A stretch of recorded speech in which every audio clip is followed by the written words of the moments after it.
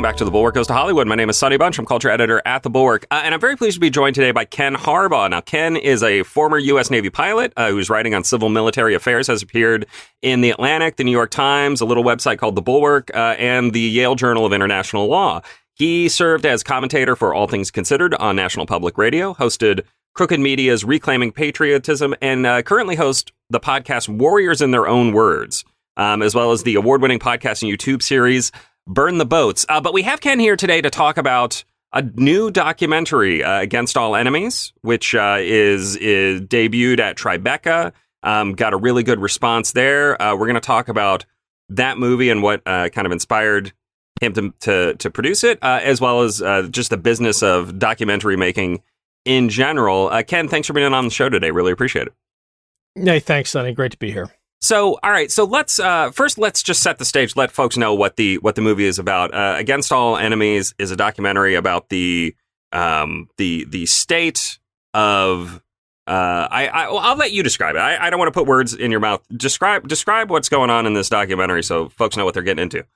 Yeah, well, let me tell you how it all began. Like many people, I watched the January 6th insurrection in horror and was even more appalled in the following days and weeks to learn that so many of my fellow vets were involved. And if you lump in those who served in law enforcement, I mean, the numbers were just really alarming. And I reached out to some buddies to figure out, what the heck is going on. And the more I dived into organizations like the Oath Keepers, like the 3 Percenters, like the Proud Boys that specifically target and recruit veterans, the more I realized we were on the cusp of something truly dangerous. And the film, even though it takes January 6th as its jumping off point, I think the scariest thing about it is that it's not a film about January 6th. It's a film about what's to come, about this cadre of highly trained, highly experienced military vets at the core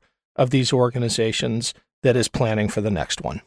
And there's a lot of history in this documentary as well. I mean, you get into kind of the ways in which conflicts lead to members of the military joining militias, other domestic organizations like that, and how that training, but also the loss of that sense of camaraderie that they had overseas or in conflict, in the case of the Civil War, of course, here at home. But also just the sense of losing the country, like they come home, they don't recognize what they see. Yeah, well, to understand where we're headed, we really have to understand where we're coming from. And one of the most alarming insights in the film offered by the professor, Kathleen Belew, who literally wrote the book on this, Bring the War Home, is that membership in violent extremist organizations always spikes after America's foreign military misadventures. It spiked after World War I, where you saw a resurgence in Klan membership, after World War II, after the Vietnam War. The only thing we don't really know as a society is what happens to that statistic, to that trend, after the longest war in America's history. We know it's going to be bad, but we don't know how bad. We have absolutely seen the growth in that membership of extremist organizations like the 3 Percenters and Proud Boys. But there's going to be a very long tail to these conflicts. And you're absolutely right. So much of what is driving it is this sense of betrayal amongst military veterans, this sense of a loss of purpose. And some of them, unfortunately, regain that or regain a simulacrum of it in these extremist organizations. And part of the call to action in the movie is to try to redirect these veterans into positive, affirming organizations that can provide that sense of camaraderie and community without directing it towards violence. I want to drill down into that sense of betrayal a little more, because this is a thing we've covered in at the Bulwark some. Will Selber's written a bunch of pieces about this for us, but the sense not only of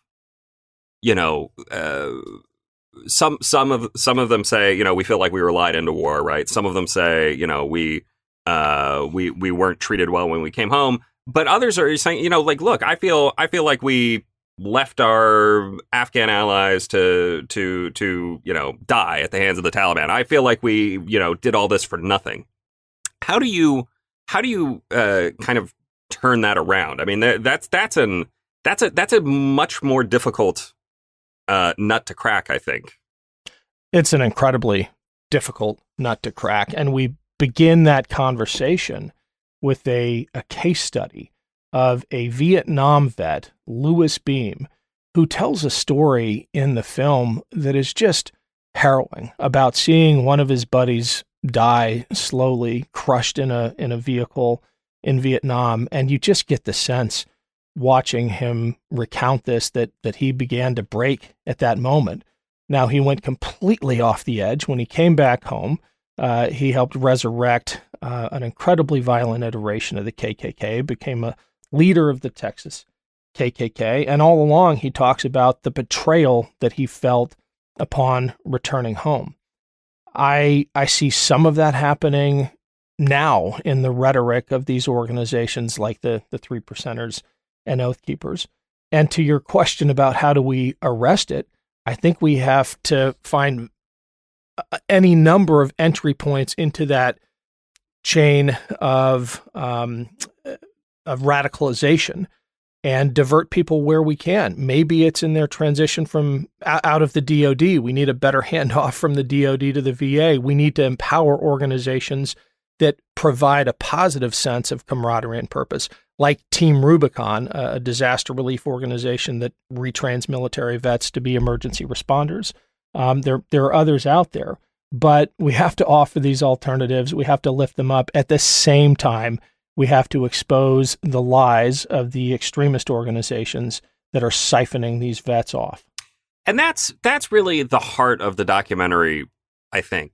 At least that it's the thing that I am most struck by when I was watching it, is that it's, look, there are lots of different ways to look at this. But one very specific and I think correct way to look at it is you have a bunch of people who committed their lives to serving their country. I think they mostly got in to the military, to the police honorably. And then they are told by the person who they voted for, who they supported, Donald Trump, the election has been stolen from me. The democracy that you believed in is a lie. There's no other way to stop this than through marching on the Capitol or, whatever, stand back, stand by. The root cause here, the downstream issue, as one of the guests on your documentary notes, is the culture. How do we stop that part of it? And I'm asking this. I don't think there is a good answer because it is such a horrible mess with a totally irresponsible person kind of at the start of it that I don't know what to do here. Well, we have to acknowledge that it's not just the former president. It's not just Donald Trump. There is an entire ecosystem that propagates and amplifies that lie and builds on it. And a lot of them are veterans. And that is one of the things the movie tries really hard to do, is place the moral burden where it properly lays, which is on the Mike Flynn's and the J.D. Vances, who agitate from a safe distance, of course, right? Josh Hawley is the prime example of this. He pumped his fist and then ran as fast as he could. And when I think about the vets who were there on January 6th, what really strikes me is that so many of them honestly believe they were doing the right thing. They live in an alternate world of truth that has been constructed by liars who know better. The Flynns, the Vances, the Eric Greitenses of the world, obviously the former president himself. And I want to make sure that when we talk about moral culpability, obviously we need to lock up those perpetrators who broke the law and beat up cops on January 6th, but we cannot lose sight of the instigators who, from a safe distance, created this mess and compelled their followers to acts of violence. I mean, watching Mike Flynn in the documentary was a reminder of just how far he has fallen. I don't understand what happened to Flynn, and listening to General Stanley McChrystal talk about Mike Flynn is my friend. I don't know what happened to him. How do we as a society kind of try and turn people away from him? I mean, I don't know what is the response here. Well, great question. I don't think we can turn Mike Flynn, just like I don't think we can recover or rehabilitate folks like J.D. Vance or Eric Greitens. Believe me, in certain cases I have tried. I think we have to expose their lies at every opportunity, and we have to make it really difficult for their followers to continue on that path. Now, that is hard to do at scale. It is really hard because of just how stovepiped media is these days, and those people are not listening to this show more than likely, but they might still be listening to their brother-in-law or their kids. And I think at the end of the day, it comes down to having conversations with people you care about, people who might be on that path, and pulling them aside and saying, is this really worth it? Do you really buy all this craziness that Mike Flynn, let's just take one example, is spewing about microchips under the skin and this kind of nonsense? And if you're asking about how we fix it, I think ultimately it's going to be those one-on-one conversations with people you care about. I want to drill down into the making of this documentary a bit, because you've got a lot of great big name guests, including one Bill Kristol, editor at large at the Bulwark. When I saw him on the screen, I did the Leo point, the meme. Like I know that guy. But lots of great guys. Stanley McChrystal, all sorts of interesting folks. But you also talk to some of the I don't know how to describe them exactly. Militia members, participants in this sort of thing. There's a you go. I forget the name of the guy. You go down to his ranch in Texas, and we see him. General E. So he's maybe the most interesting guy in this whole thing for me, because you get to you got good access to him, you got good time with him. How did you find him? How did you get him to go on camera and talk about what he's up to? One of the things you discover about people who are deep in this world is that they really believe in what they're doing. They really believe that they are fighting for the country. And just for context, I know most people will not have seen the film at Tribeca, but General E is not a general. He's a former Army infantryman who is one of the leaders of the Texas militia and claims to be fighting for the Constitution by, arming himself to the freaking teeth and leading protests at Capitol buildings and those kinds of things. And believes fully in the big lie and many of these conspiracy theories. But they're, in a way, sincere, occasionally endearingly sincere, until you realize the implications of their conspiracy-laden beliefs. But many of them hold those beliefs so deeply that they want to talk about them. They want to share them. They so firmly believe that they're in the right that they want a chance to talk on camera. And it's striking how open many of them were with us. When you're putting together this documentary, do you ever worry that, we are providing these people a platform and a megaphone that will bring others to their cause? Because I'll just state my biases. The documentaries I love the most are the ones that just let people talk. I like to just let the crazies talk, and hopefully the people watching will be able to sort out what's right and what's wrong. But I know that is not always the case. That is not, people are not very good at sorting out right and wrong a lot of the time. As you're putting it together, how do you balance that idea? The short answer is yes, I worry about it constantly. It is an ever-present concern in how we're editing, how we're interviewing. A lot of that you don't see. That's all behind the scenes. But the balance comes in interspersing the voices of reason and sanity with those first-person accounts from people like General Lee, where we let them just ramble, right? And you get a window into their thinking, into their worldview. But then we cut to someone like Jason Crow, congressman from Colorado, who has just as much, I would argue, a lot more authority on these matters as a Army Ranger who did 90 combat missions. And then he gets to weigh in on some of what this so-called General E is saying. And I think that provides more than enough balance and more than enough context and ultimately a window to what's really true about the big lie and these other conspiracies. Let me reverse that question slightly and ask, do you ever worry about putting your thumb on the scale too much?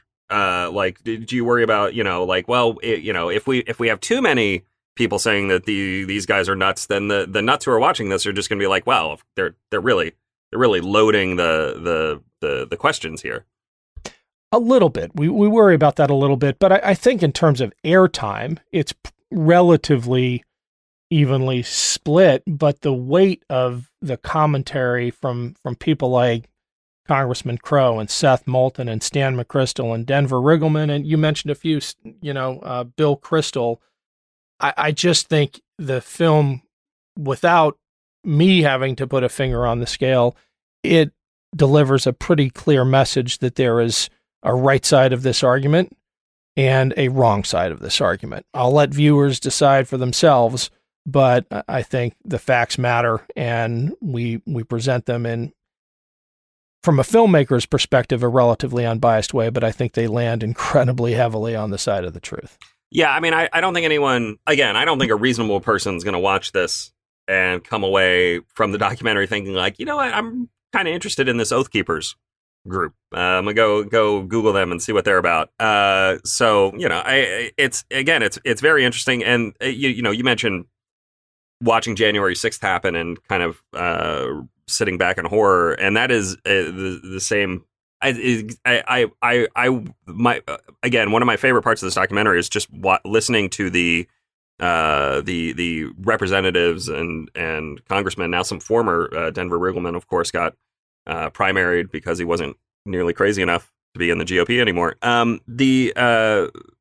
Just listening to them talk about, being in the House chamber when the doors were being stormed, being essentially cut off from escape. It's kind of crazy. It's crazy to think about how far January 6th went and how much worse it could have been. Yeah, it's crazy, and we cannot forget. I feel like there's this massive effort to whitewash that day, and even though the film isn't primarily about January 6th, I think the more often we can remind people what really happened that day, the better off we'll be, the more likely we'll be able to prevent the next one. But yeah, we talked to people who were trapped. We talked to Congressman Crow, who was in the House galley, the one area that they couldn't evacuate. And he relates the story of the protesters on the other side of the barricades trying to break through, and him calling his wife and saying, "Tell the kids I love them," imagining the worst was about to happen. But also having the presence of mind to realize that the people on the other side of that door thought they were in the right. They thought they were the ones, especially the vets on the other side of that door, they thought they were the ones supporting and defending the Constitution. That's where the name of the film comes, Against All Enemies, Foreign and Domestic. And that's the real question we highlight in the film. How did people on the other side of that barricade arrive at this point where they really feel like they are defending the Constitution against all enemies? We have a theory, and it points directly to the big lie and people like Trump and Greitens and Vance and Flynn and others who instigate. Yeah. Yeah, I mean, this is, I think the best thing about the documentary is that there is a sense of empathy, not sympathy, but empathy with understanding how these, former military members, former cops got there. And that is what the best documentaries do. Let's talk about the business of documentaries a little bit, because I'm super fascinated. So you guys premiered the movie at Tribeca, which is a very prestigious film festival. We had Kara Cusimano from Tribeca Film Fest on a couple weeks ago. And it got a very good reception, right? You guys did pretty well in terms of attracting audiences and interests. Yeah, we did great. I think people must have been sneaking into the premiere because they were literally standing on the sides of the theater. So packed house on opening night. They gave us 2 more theaters. That's always a great sign. And the reviews have been overwhelmingly positive. For a kid from Ohio who's never made a movie before, it was quite an experience. We pulled up to the theater. I saw the red carpet out front, and I asked my wife, "Gosh, who is that for? I wonder who's here." And it was for us.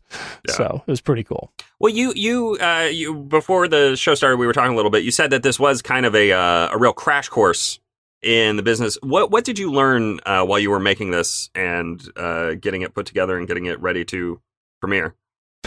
I learned a lot. I learned that making a film like this is only half the battle.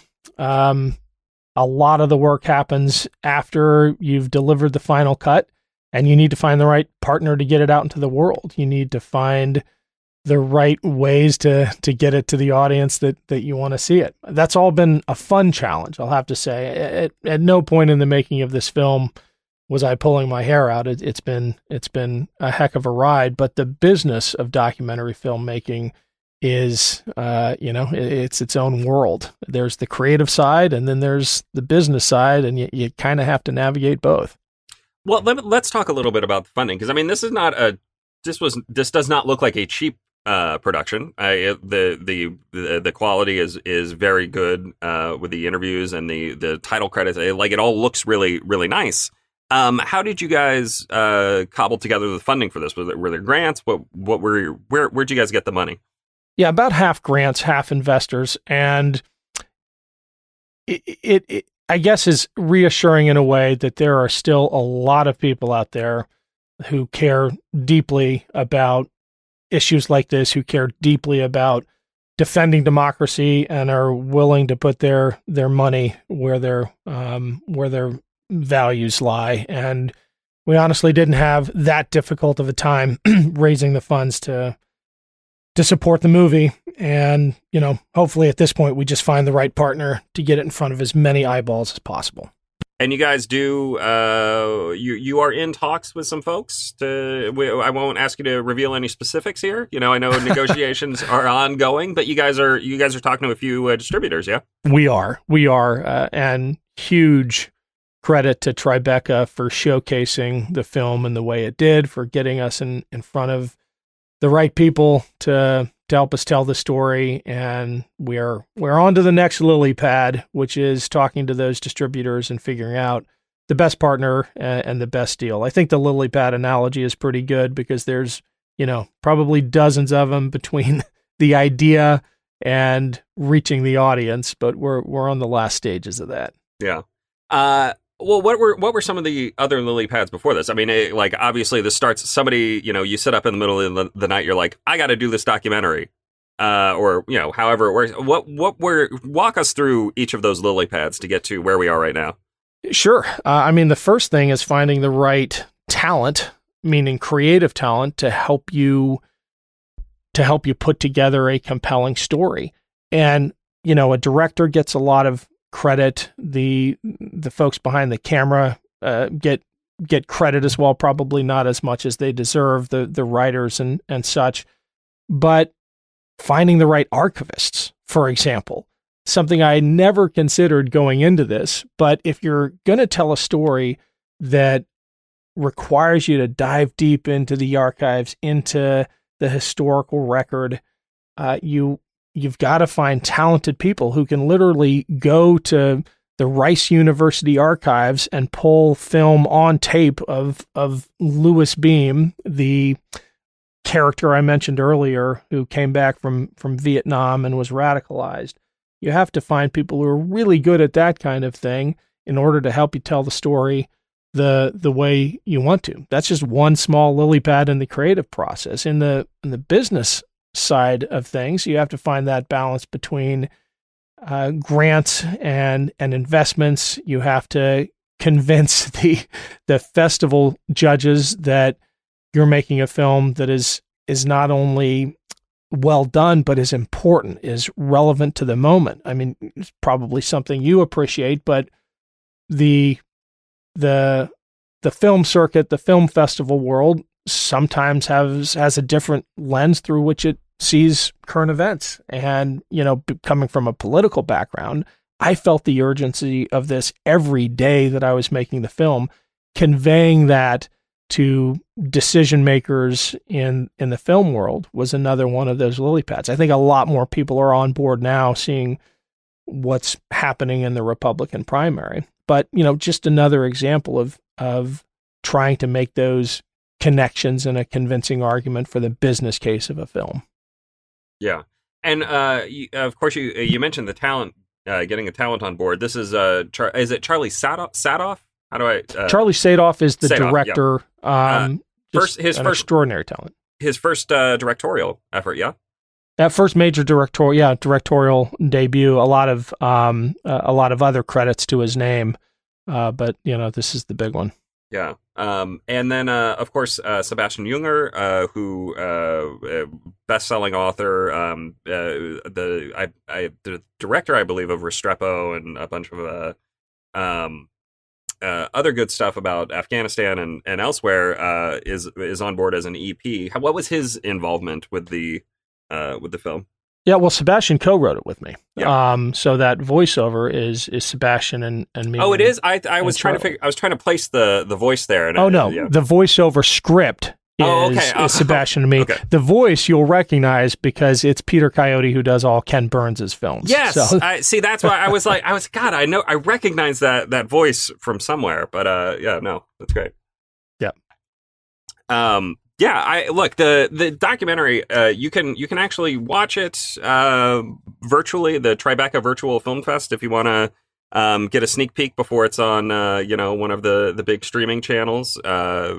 It's always good to support the festival, which is supporting films like this. So check that out. Just Google it. You can just Google Against All Enemies Tribeca. You'll be able to find it.